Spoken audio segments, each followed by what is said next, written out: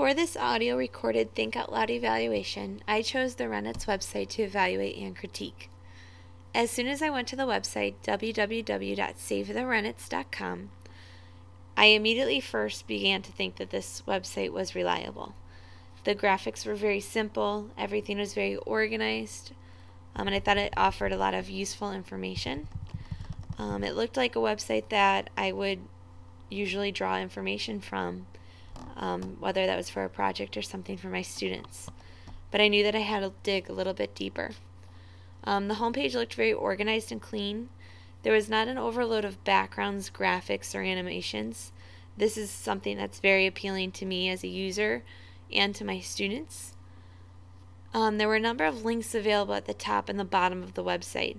The links were very easy to understand, very organized, and I can see why many viewers would think that this is a reliable website. On the homepage, the authors of the website thank their viewers for visiting their site and then continue to offer an explanation and background to the creation of the website. They explain that these Rennets are hamster-like creatures, and by the pictures on the side you can see that they are very similar. They give a little bit more explanation about the size, how much they grow, and then the process that these farmers use to manufacture these Rennets into cheese. On the right hand side of each page, there's several pictures of Rennets scrolling for the viewers. It then continues to explain how they're brutally killed for these cheese factors. There's also a link for viewers to show their support. Access to this link is found on the home page. When you click this link, it allows you to provide your name and comment, and then it clicks and it says that it shows your support. When I enter my name and just a quick comment, I click on show your support and it says it could not connect. So while it says that they have like 10,000 supporters for this petition, nowhere does it say that my comment went through or show a list of anything that's been posted before. One thing that I noticed as I look closer at the homepage is there are two different areas where ads are placed. Both of these are different audio editors, and one's a complimentary pet exam. They do change, or they have been changing every time I've accessed the website, and a couple times I've noticed that the ads were about cheese. The copyright is located at the bottom of the page and reads 2005 to 2010, and it says Mark and Jamie. I click on those names and I found the link provides a way for you to email them. This does not seem very reliable to me.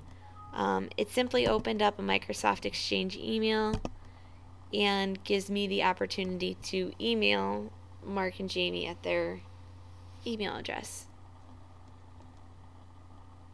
I thought that this link would provide a credited source, possibly explain more about who these two people are, maybe even some last names, but instead it just provided me with a simple email address.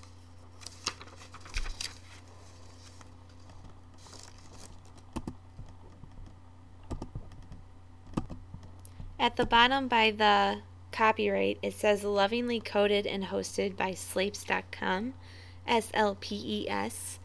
When I clicked on that, it's simply a link to a website creator. This lessened the validity of the website for me for several reasons. When looking at this website, I still don't know who Mark and Jamie are, their relationship with the Rennets or the Save the Rennets program. I'm still not sure who they work for, so I figured I'd continue to look through the links and information that's provided. Along the top, there's links about cheese, Rennets, farm locators, and more. As I continue to read this information, I felt the website became less valid to me. There are no citations anywhere on the website. They do offer specific information about how cheese is made with the addition of Rennets, and specific information about the Rennets. But one thing that really stood out to me was I clicked the farm locator link. It says that the map below shows an estimated location of 20 factory farms. The one thing I noticed, this was all located in the UK, but only 11 large dots appeared on the map. These dots don't let you click on them. You cannot see any cities of where these are located. It's simply just on a map. So it's not very specific. And at the bottom it says, we are working on a world map which gives the location of rennet factory farms around the globe. If you have any reliable information, please let us know about it. So they're giving us all of this information, but not really backing it up with any support, any information.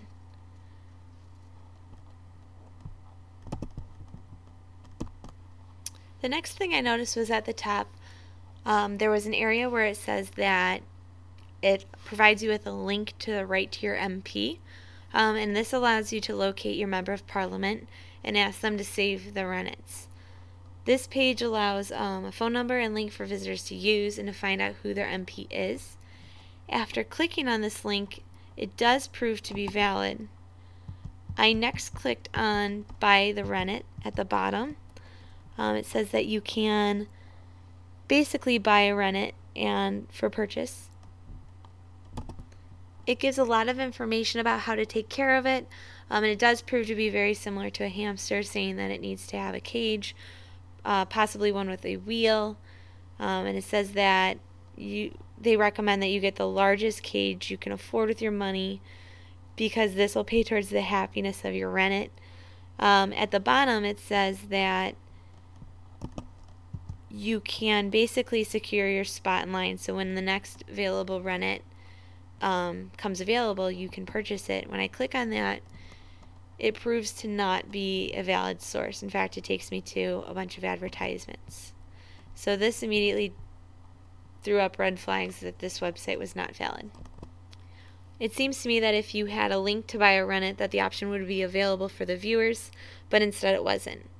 The webpage owners do explain how to take care of the rennets, and it explains how much they would cost if you could buy them.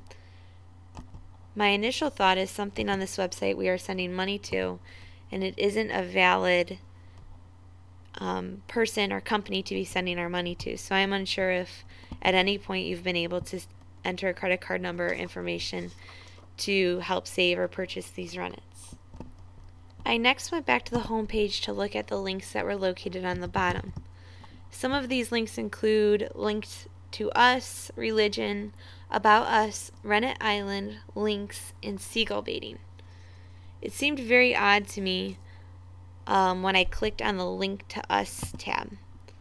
When clicking on it, it provides you with several graphics to use if you would like to use any of their information, possibly on a website, or if you're feeding information to people. After this, I clicked on the religion link at the bottom. It goes on to state that there's 2 religions that prohibit the consumption of cheese. It gives a lot more information about it, but the one big thing that I noticed is, again, there are no citations anywhere. There's no references of where they're getting this information.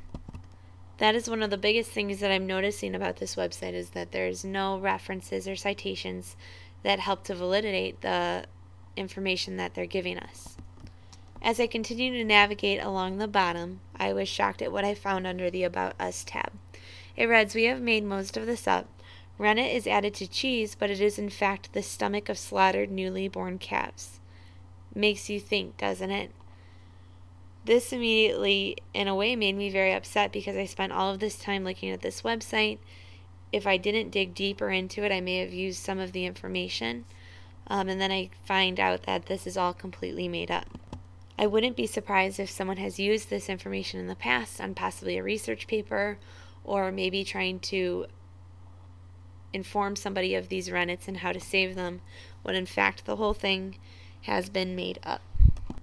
The last link I visited was the seagull baiting link. This information was completely irrelevant to the rest of the website. This seemed so bizarre to me. This is an eye-opening experience, because when I looked at this website, most of the links that I would use were among the top. So I believe that many people that visit this website think that it's valid because of the links that are given at the top seem very reliable for the most part. At the bottom is where you really see that this website is false. As I reflect on this experience, I remind myself of something that I read in our text, Reading the Web, on page 161. Eagleton and Dober state, "We must teach students to think critically about what they see and hear, and to ask questions of themselves and others as they seek to validate new ideas." I think this concept is really important when we dig deeper into this whole situation. When you are given a website, you need to make sure that it's valuable, and valid so that you are drawing the right information. This Think Out Loud evaluation has reinforced me how important it is that we check every website we use for validity and reliability. We have to critique the website to do this. This has also taught me how important it is for my students to learn this concept. While I knew this was an important idea, I didn't realize how important this concept was until doing this activity. I think the same goes for my students. As much as I can preach this, I don't think they will realize it until they're put through an activity similar to this one.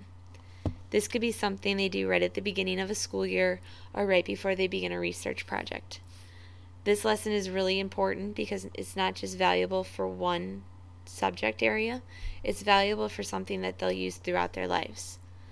This year I'm doing a new project by Google called Genius Hour. This project does require my students to research, which will be the first time they complete research in my class. So while they've done research before, I don't know if teachers have gone over in detail the importance of evaluating websites to see what information they're getting.